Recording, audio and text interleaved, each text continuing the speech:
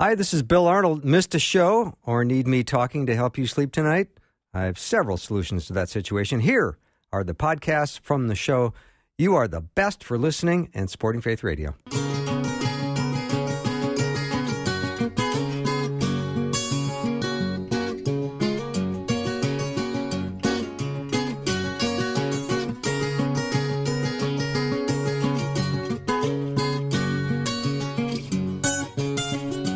And a warm welcome to Afternoons with me. I'm Bill Arnold. I'm looking forward to this hour. Dr. Carrie Headington is going to be joining me, and we're going to talk about Jesus, the one and only, the divinity of Jesus. I think you're going to love this hour. I know I'm looking forward to it. I have my Bible open to Psalms. Chapter 35, verse 9 says, "Then my soul will rejoice in the Lord and delight in his salvation." If you know the Lord as your Savior, you know that delight. You have had that incredible understanding of knowing that you are saved, you've been rescued, you've been redeemed. And it's been, I'm curious as to when that was for you. Do you remember the day, or do you just remember the time of life, or has Jesus become in your heart and mind the one and only? So we're going to talk to Carrie about that today. Carrie is a graduate of Oxford University. She's got 2 degrees in theology, evangelism, and apologetics. Now, before she went to Oxford, she went to a couple other little-known schools. She got her BA from Yale, and then also her master's from Harvard in education with a focus on urban poverty policy. She's got quite a resume, but she's just one of the most delightful guests you'll hear on Faith Radio. She's with us for the whole hour. Carrie, welcome back. Thank you so much, Bill. It is really great to be back with you. It's we love your show, and it's an honor to be on here.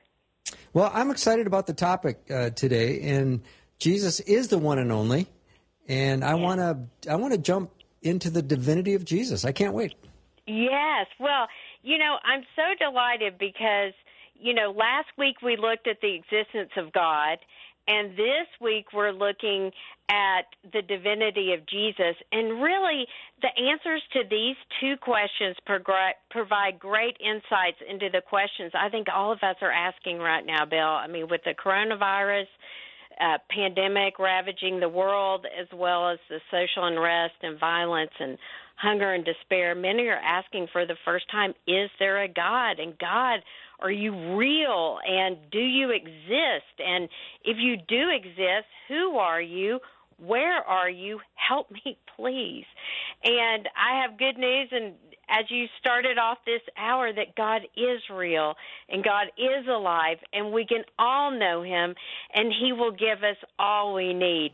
So last week, we said yes. We looked at the evidence for the existence of God and said, yes, we can have full confidence in reality that there is a God. And Bill, just thinking about the things we covered, the fact that the world exists, how is it we have something instead of nothing? That points to a creator God. The design of the world, the design of the world points to a supreme designer. We looked at personhood. An atheist would say that the impersonal could create the personal. No way. Our ability to reason and create and make people laugh. Bill, you're so good at that. Our ability to find a vaccine and our ability to love, all of this points to a personal God. And our values, where do they come from? Truth and beauty and love. Doesn't this point to an ultimate value giver? And our conscience, all over the world, we have a sense of right and wrong, a sense of ought. Doesn't this point to a moral lawgiver? And then the 6th point for the evidence for the existence of God was worship. We all yearn to worship something beyond ourselves. We all seek for the transcendent, a transcendent experience, a transcendent God. Where does this instinct come from? And last but not least, we said the greatest evidence for the existence of God is the historical figure of Jesus. How do we know above all that God exists? Because God entered into time and space, entered into our world, and revealed God to us. God came to earth himself. Bill, as Eugene Peterson, the great biblical scholar said, God came into our neighborhood. God, I love that. Isn't that great? That's great. God walked in our shoes. And, you know, if we think about it, in Jesus, who we're going to be talking about this hour, in Jesus, the invisible God becomes visible. The intangible God becomes tangible. The unknowable God becomes knowable. And, Bill, I know this, and you know this, because we know him. We know this Jesus. Our Jesus is alive. And what I'm sharing today, the points I'm going to make, are really out of my own story and my own search. You know, when I was at Yale, I debated Christians in our political forum. I thought they were misguided on who Jesus was. Now, we couldn't get away from the fact that Jesus existed. Probably the greatest historian, or one of them at least, on the historical Jesus was at Yale, Yaroslav Pelikan. So no one could deny that Jesus was a real figure in history. We all knew that he was a real figure in history, but I just thought the sweet Christians were misguided. They needed a crutch. And I thought, you know, Jesus is a good moral teacher, a good example, but nothing more, nothing less. And Jesus certainly wasn't God. And then, Bill, in my life, and such a good question you asked at the beginning of this hour is, when did you meet Jesus? Have you met him? When did you meet him? For me, it was a number of years after Yale, and my mom was diagnosed with cancer, and my whole world bottomed out from under me. My mom was my best friend, and I started searching for answers for myself and started looking again at the question, is there a God, and who is this God? And I was asking, you know, what's going to happen when my mom dies, and what's going to happen when I die? And I remember reading the Bible for the first time in depth. I locked the door to my bedroom like I was, you know, doing drugs or something in there. I had this secret. I was going to read the Bible.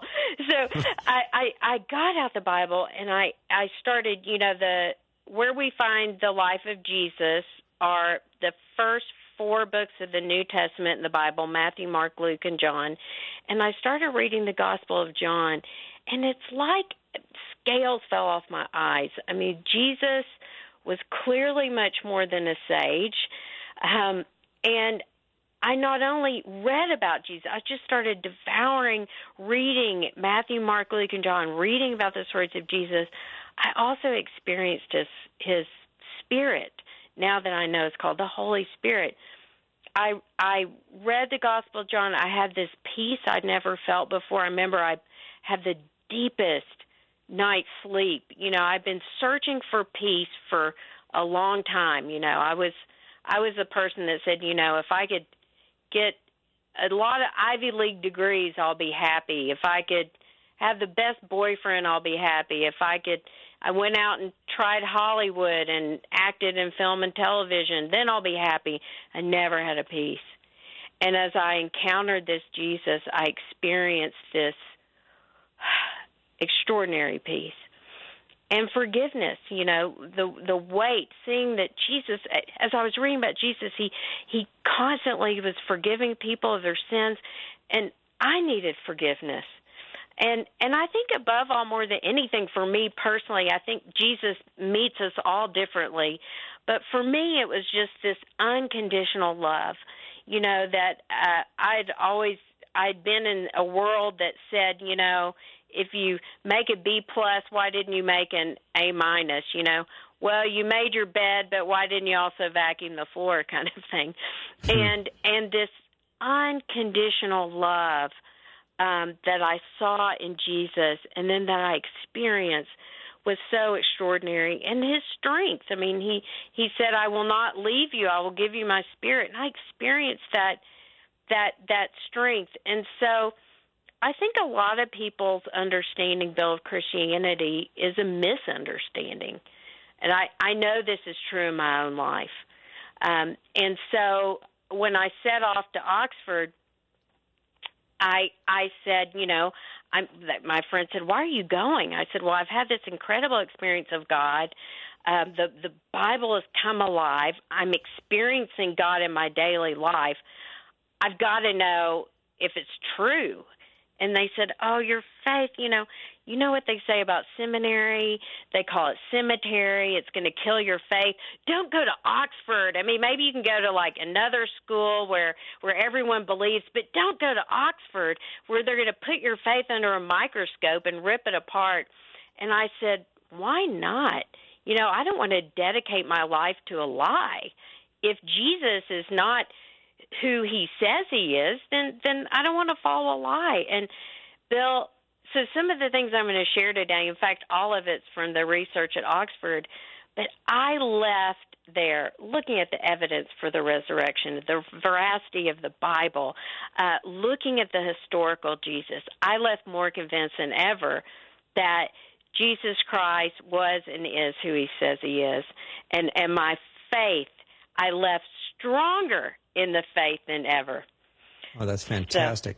So, Carrie, I'm thinking before we get into the findings and the discoveries, maybe we should just take a short break and then we'll get back. Does that sound like a plan?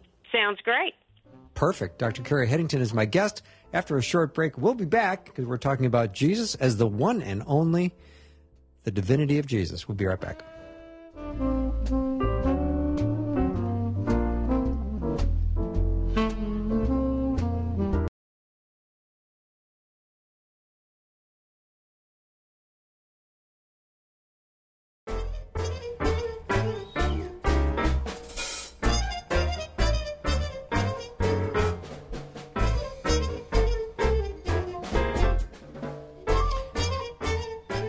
We are back with Carrie Headington. She is the founder of the Good News Initiative, which provides resources in evangelism, among other many talents and gifts. We're talking today about Jesus as the one and only, and the divinity of Jesus, and she's going to talk about some of the findings and discoveries she made while at Oxford. I can't wait. So, Bill, I want to thank you so much. I want to start off just by, and some of your hearers may have heard this before, it's an anonymous reflection, but just to get us into the life of Jesus and thinking about Jesus. I'm not sure who wrote this. It's anonymous, but it's so good. Jesus, one solitary life.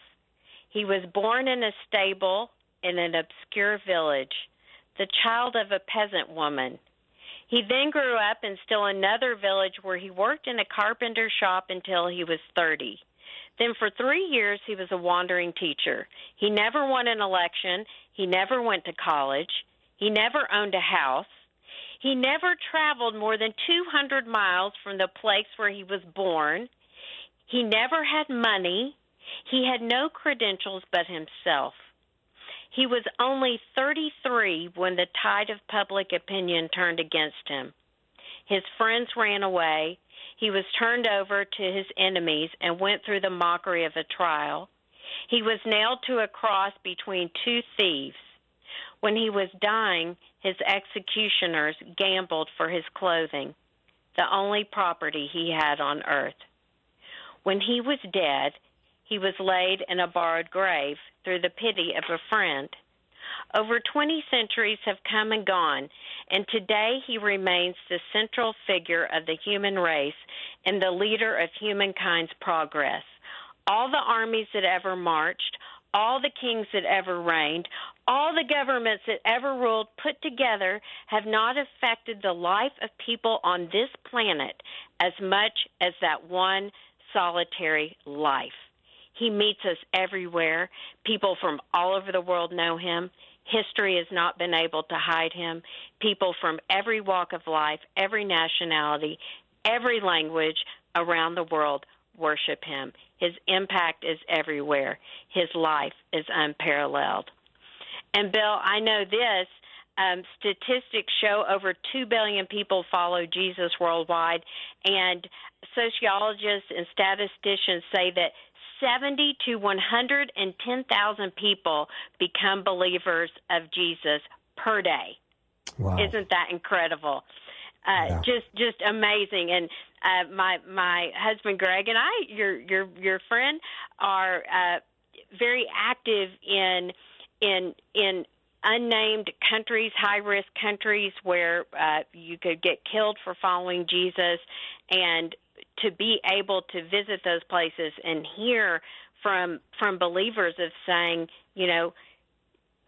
Jesus revealed to me in a dream. I mean, they're all different ways Jesus is revealing. Mainly it's through other believers, one person telling another person, but he's revealing himself. He's alive and changed my life. So the question is, who is Jesus? And, of course, during the time of Jesus, the Bible, again, Matthew, Mark, Luke, and John depict the story, depict the unfolding of the disciples realizing who Jesus was and is. They had waited for so many generations for God to send a rescue and a Messiah. And Jesus asked them, who do the crowds say that I am? And they replied, some say John the Baptist, others say Elijah, others the prophets of long ago has come back to life. What about you? Who do you say that I am? And Peter said, the Messiah of God. Now, we read this and go, yeah, of course. But we have to realize how incredible this is. The Jews were saying Jesus was God. And this is in this reverential culture, this monotheistic culture steeped in religion, where the word God, Yahweh, couldn't even be uttered aloud. If they wrote the name God, they would wash their hands. And here we see these accounts in the Bible of people over and over again meeting him and saying, could this be the Christ? Could this be the Messiah? He is. This was staggering. And we have to remember, I think many of us think, gosh, faith is a leap in the dark, kind of a stepping out in the abyss and just hoping against hope that it's true. But what we see in the New Testament in the Bible is the word faith and belief is from the Greek word pisteo, to trust, to commit to put our weight down on. In fact, they are saying this isn't blind faith. Faith is a stepping into ultimate reality. So in Jesus, the invisible God becomes visible. And so in many ways, how do let's humbly come before these truths and think about this Jesus. In many ways, he's like you and me. He was fully human. He was born. He got tired. We read in Scripture he becomes really thirsty. He goes to a well for water. He gets exhausted. We see him as sleeping in the back of a boat. He sweated. He had family ties like everyone else. On occasion, could get a little annoyed maybe with him. He got angry. We see him turning over tables. He loved so deeply. He wept. We see him weeping when his friend died. We see him as a great storyteller in the life of a dinner party. Everyone wanted Jesus at their dinner party. We see his profound compassion as he reached out to the unloved and the unlovely. And we see him suffering on the cross. He died. He was one of us. And yet he was so utterly unique. And what makes him the one and only, and why people the world over say, yes, Jesus was and is God. I'm going to look at just 7 things, Bill, today. We'll go through the 7. There are many more points we could make, but I just want to highlight a few. So we'll look at 7 things that help us point to the reality that Jesus was and is God. How does that sound? I love it. So we've got about 4 minutes before we have a hard break. So maybe we can knock off 1 or 2. Let's knock off 1 or 2. The first is Jesus' birth was utterly unique. People call it the virgin birth. It's actually the virgin conception. Think about that for a moment. The Holy Spirit entered the womb of the Virgin Mary. And in the Bible, we have have four Gospels, Matthew, Mark, Luke, and John, and record the life of Jesus. And Matthew and Luke are the Gospels which record the birth and youth of Jesus. And in both accounts, Joseph is clearly the legal father of Jesus, but not the biological father. So we have two independent accounts tells us that Jesus was born by the direct action of God in the womb of Mary, a virgin. Now, God could have come to the earth in many ways, through an emperor, a king, a cosmic blast, and yet he became one of us, a lowly human being, so that our human hearts and minds could receive him and fully know him. God became human to reveal God to humanity, to speak our language, to walk in our shoes. So that's the first thing. Definitely the birth of Jesus makes him utterly unique. And the second is Jesus' teaching. And I want to look at his teaching, and we might get through the first part, but there are two important things about the teachings of Jesus that make him utterly unique and unparalleled in human history. The first is the way he taught, and the second is the content of his teaching. No one has ever taught like him before, and no one has ever taught like him since. So vivid and so memorable and so powerfully authoritative. He would say this. Now, we read this in Scripture when Jesus says, "Truly, truly, I tell you." Now, we read that and go, all right, truly, truly, I tell you. What does that mean? We need to realize during the time of Jesus, the scribes and the rabbis would point to the teachings of God. They would never speak on their own authority. And Jesus is saying, I tell you. He spoke, says Mark, in the Gospel of Mark, as one having authority. He taught not like the scribes. He taught higher than the scribes. His teaching was the authority of truth breaking into this world. And the content of his teaching was staggering, just as staggering as the authority. What he said was phenomenal. He taught that the long-awaited kingdom of God that everyone had been waiting for and yearning for had broken in. It had arrived with himself. He invited all those who were weary and heavy burdened to come to him. He said, "Come to me, all you who are weary and heavy burdened." And he didn't say, "I will point you to God." Essentially, he's saying, I am God. I am the one who is going to carry your burdens for you. He said that he would satisfy our deep inner thirst.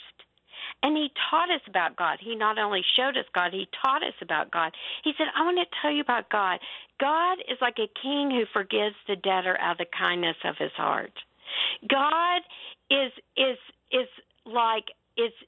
like a father who waits on tiptoe for his wayward son and runs after him and throws his arms around him and throws a party. So he taught us. He taught us about God with such an intimacy as if he was and is God. No one has ever spoken like this man, the soldiers said, who were sent to arrest him, and they fell back before him. Wow, and they were right. What a great start. We've got 5 more to go. Dr. Carrie Headington is my guest. We're talking about Jesus, the one and only, the divinity of Jesus. This powerful hour, Carrie. We're going to take a short break, and we'll be right back with lots more.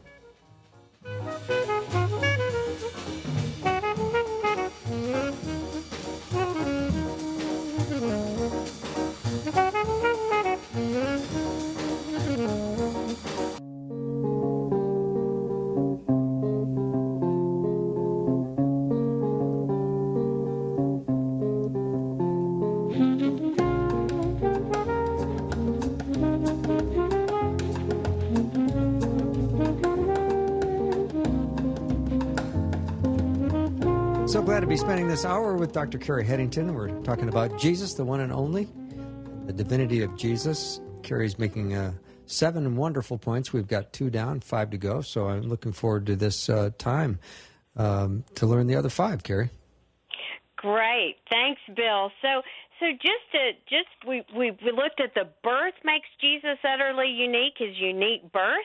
We looked at his teachings that made him utterly unique, especially how he spoke as if he were God, and in fact he was.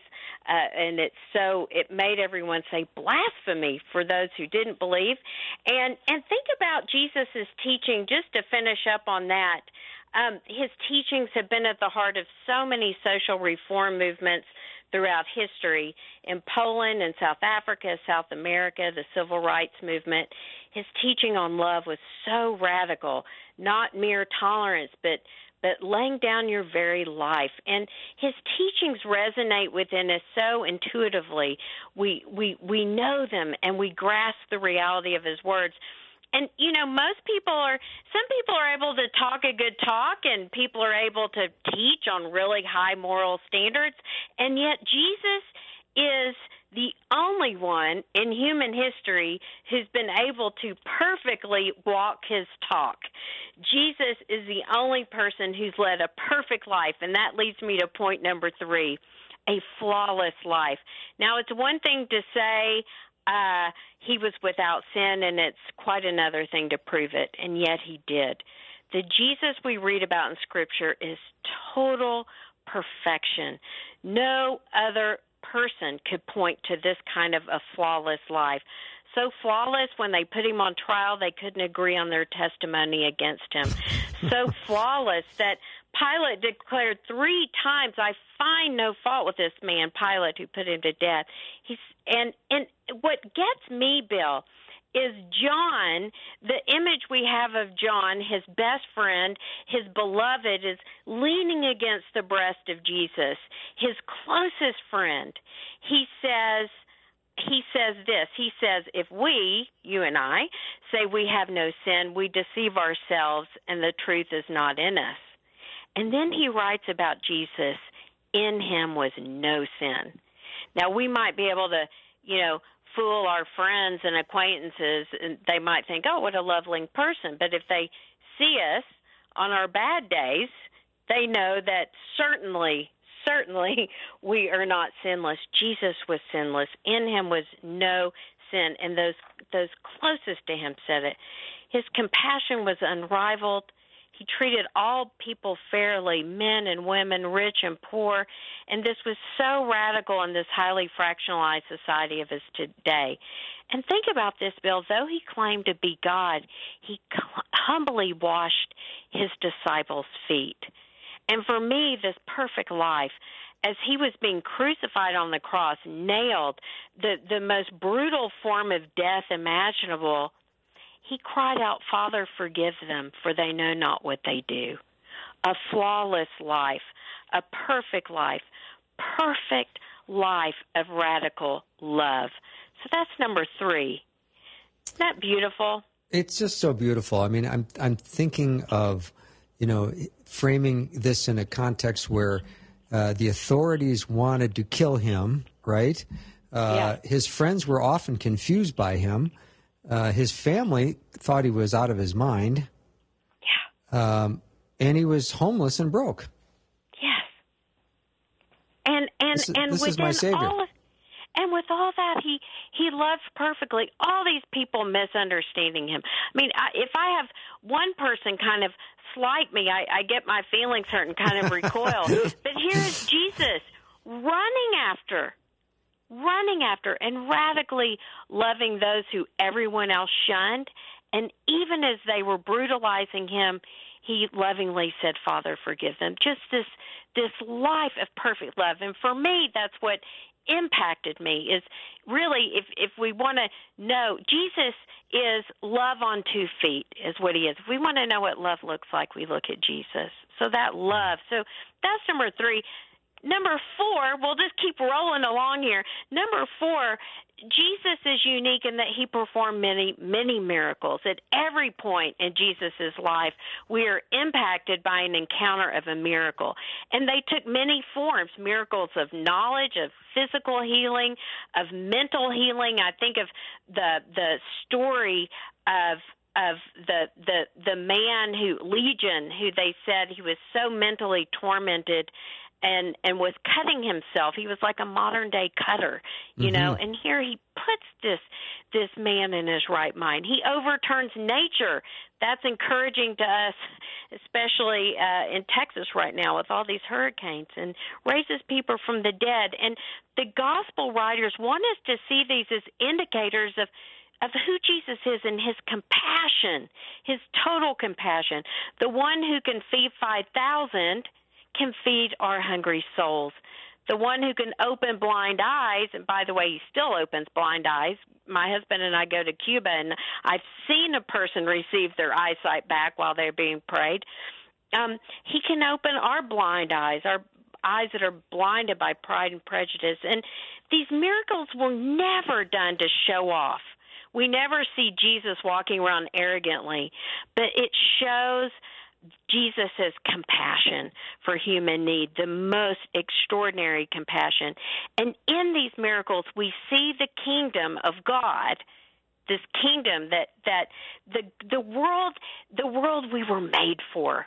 We see the healing and hope breaking into the world, and that only comes in and through Jesus.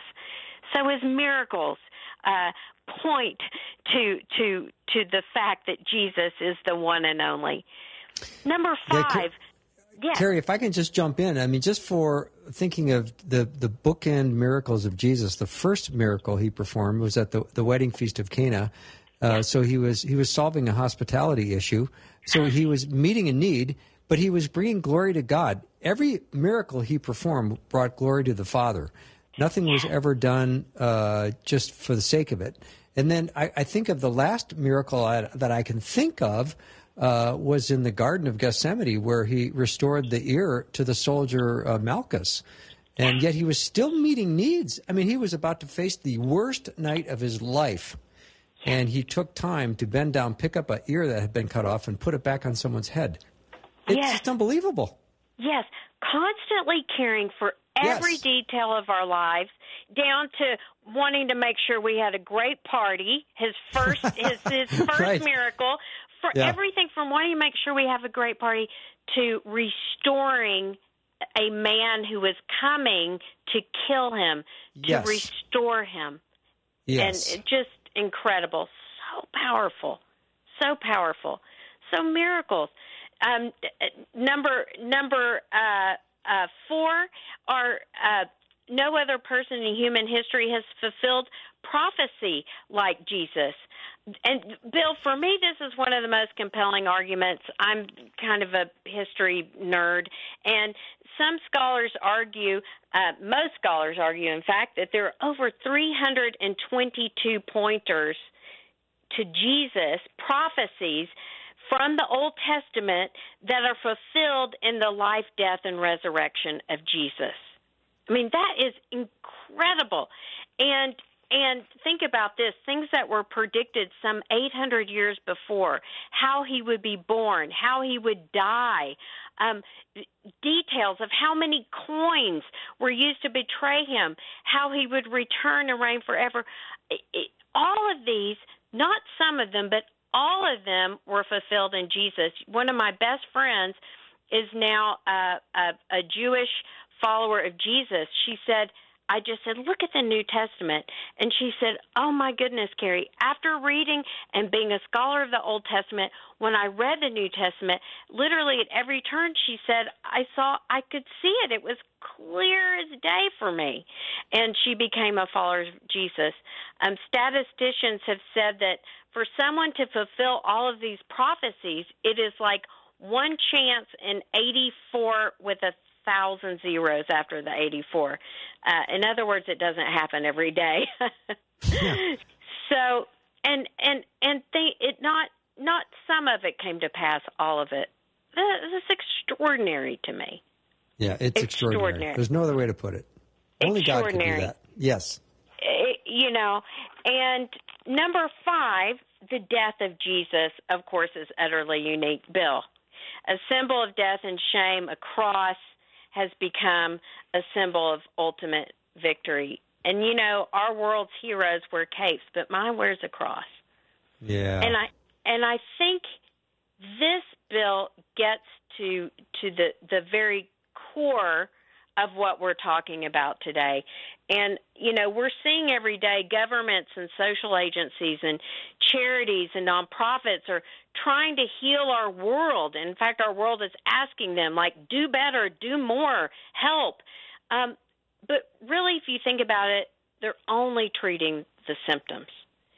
Because the fact of the matter is we're all infected with a disease. We all have a heart disease. Every human being has a heart disease. At the heart of the human problem, as my friend J. John says, is the problem of the human heart. And I think of it like this. We're all in debt. The Bible says we all fall short of God's glory. We all fall short of God's perfect way of love. So we're all in debt. And none of us can live perfectly and love perfectly. So if you're in debt, Bill, and I'm in debt, we can't help each other out of debt. The only way we can get back into credit is by someone who's in credit, and the only one in credit is God himself. And that's the cross, isn't it? On the cross, Jesus paid our debts with his blood, by shedding his blood, and brought us back into credit with God. But we know his death was not the end. 3 days later, he rose again from the dead, and through his death and resurrection, Jesus broke the death barrier. We are no longer slaves to death. So these numbers that we're seeing every day, these COVID numbers of death, I want to say death is not the end. In fact, when we leave this life, it can be, if we receive the gift, if we cash that check that Jesus has written for us, if we take it to the bank and redeem it and say yes to Jesus, we can be with him for an eternity. And for me personally, Bill, especially to Oxford, I looked in depth at the evidence for the resurrection, and there was so much in support. If you think about it, some of the greatest books ever written on the evidence for the resurrection were originally people who set out to discount it. So that's an interesting thing. Professor Thomas Arnold, the former chair of modern history, said this: I've been used for studying the histories of other times and to examining the evidence of those who have written about them, and I know of no one fact in the history of mankind which is proved by fuller and better evidence of every sort than that Christ died and rose again from the dead. So the rapid growth of the early church, those who believed in the resurrection, who encountered the risen Christ, points to the fact that the resurrection is the turning point in human history. And we know within 20 years, the history books are clear that news of resurrection of Jesus Christ had reached much of the known world. J.P. Moreland, the scholar, notes this. He said, when a major cultural shift takes place, historians always look for events that can explain it, and there's been no more major cultural shift than the exponential growth of the apostolic church. So, Bill, it's his birth, his teachings, his perfect character, his miracles, his fulfillment of prophecy, his death, number 6, I'm going to have you pause there, Carrie, because I want to take our last break and then come back. But you are just filling my heart today with this. This is so wonderful. Great. I know I'm not alone on that either. So let me take a break. Dr. Carrie Headington is my guest. We're talking about the divinity of Jesus, and we'll be right back.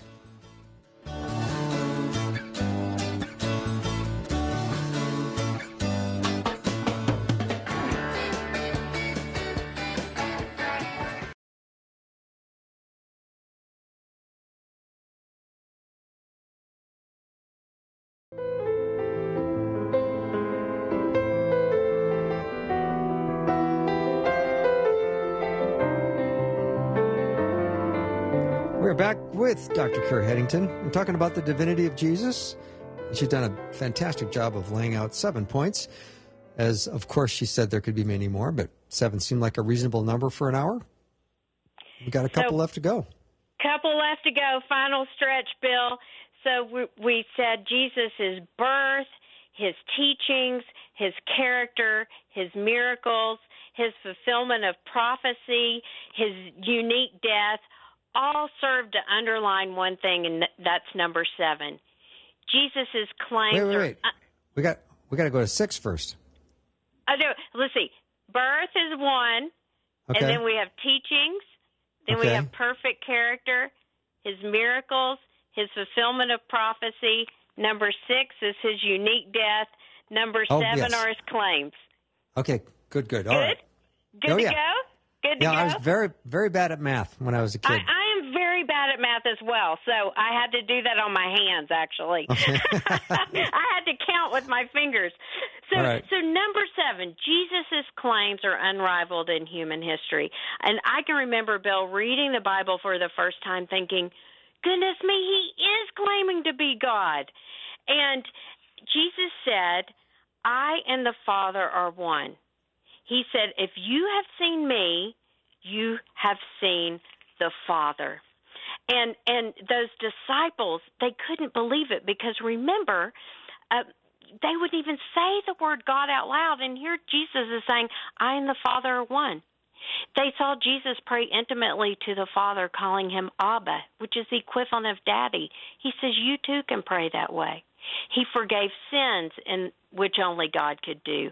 He said he would be the final judge, a role reserved for God and God alone. He accepted worship, which was reserved for God alone. And think about Thomas when he says, Thomas, touch my side. And Thomas falls to the ground after he encountered the resurrected Jesus and saw Jesus back from the dead and touched his side, touched him to say, you really are real. I'm not hallucinating. And he fell to the ground and said, my Lord and my God. And we don't see Jesus saying, oh, no. No, don't follow me. Don't follow me. Follow God. We see him receiving that worship.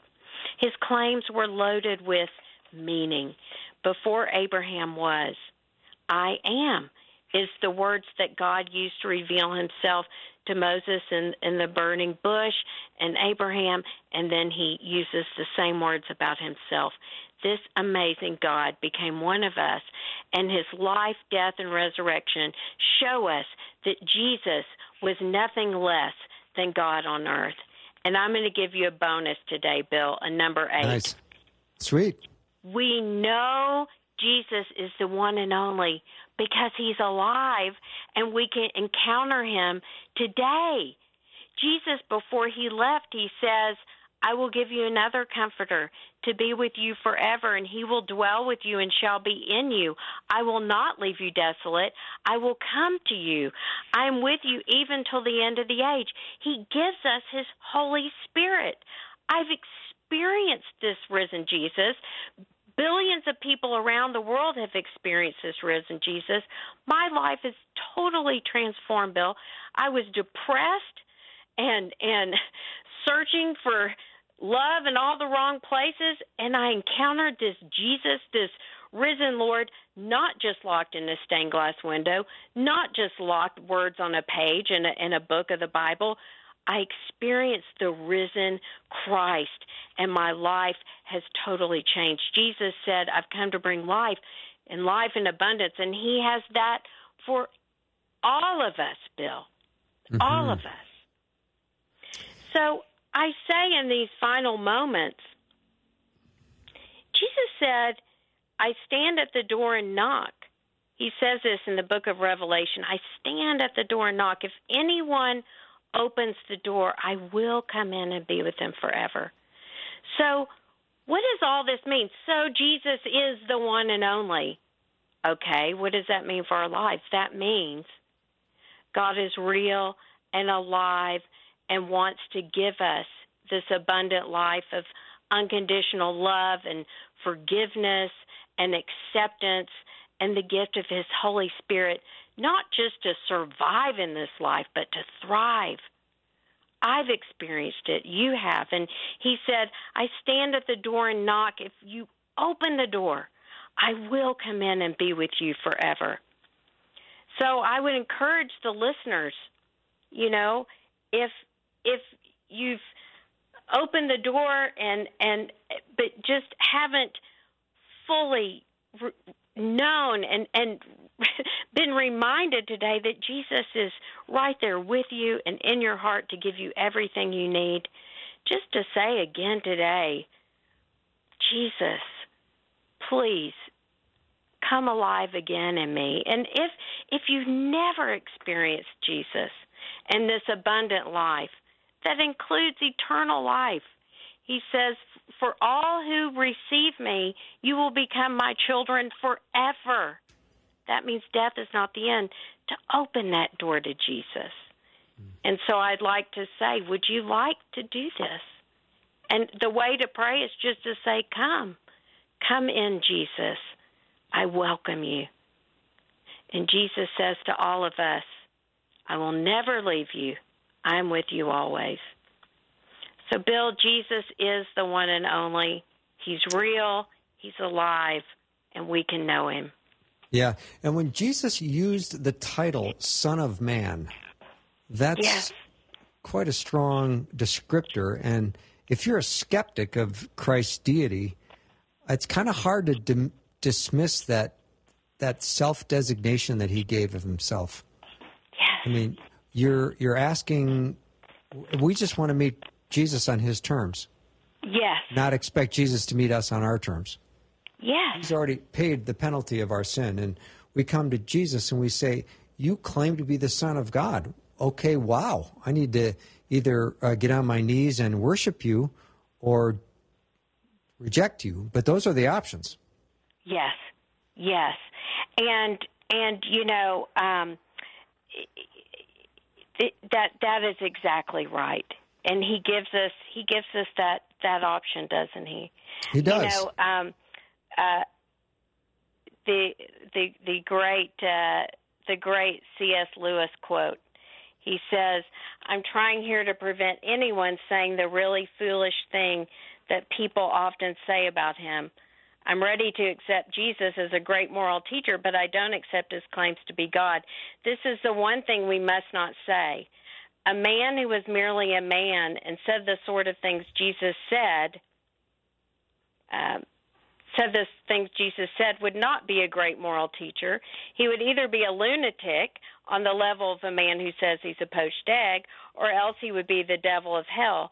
You must make your choice. Either this man was and is the Son of God, or else a madman, or something worse. You can shut him up for a fool, you can spit at him and kill him as a demon, or you can fall at his feet and call him Lord and God. But let us not come with any patronizing nonsense about his being a great human teacher. He has not left that open to us, and he didn't intend to." Wow. So isn't this it's so encouraging, especially when people are asking, is God real? Is God out there? And what does God look like? Jesus answers all of these questions. God is certainly real and alive. And if we want to know what he looks like and who he is, we can read about him and we can encounter him ourselves. So I encourage people, if this is, definitely say yes, invite Jesus in. And if you want to keep exploring, I encourage you, open the Bible, read one of the Gospels, Matthew, Mark, Luke, and John, and pray the prayer that I prayed. God, I'm not sure if you're real, and I really don't think you are, but if you are, reveal yourself to me. And he will. And he will. Because that's his heart. Our hearts are restless, says St. Augustine, until we find rest in God. And he has peace and love and hope to give us every day of our lives, in this life and into eternity. Bill, is that good news or what? It's the best news, Carrie, and you have filled my tank, and I know you have filled the tanks of many listeners today that said, that's exactly what I needed to hear today. Amen. Amen. Thank you so much for doing the show. I feel like I got the Headington Daily Double. I'm going to have Greg on Friday, so it's going to be a great week for me. Oh, fantastic. Thank you, Bill. Thank you for your great show. Have a great rest of the night, and thank you for coming on. Dr. Carrie Headington has been my guest, and that wraps up our show for the day. I know that you are such faithful listeners and supporters of Faith Radio. Just want you to know that means the world to us. Thank you so much. As you lay your head on the pillow tonight, know that God is working out a great plan in your life and that He loves you and He wants a relationship with you. Have a great night, everyone. I'll see you next time.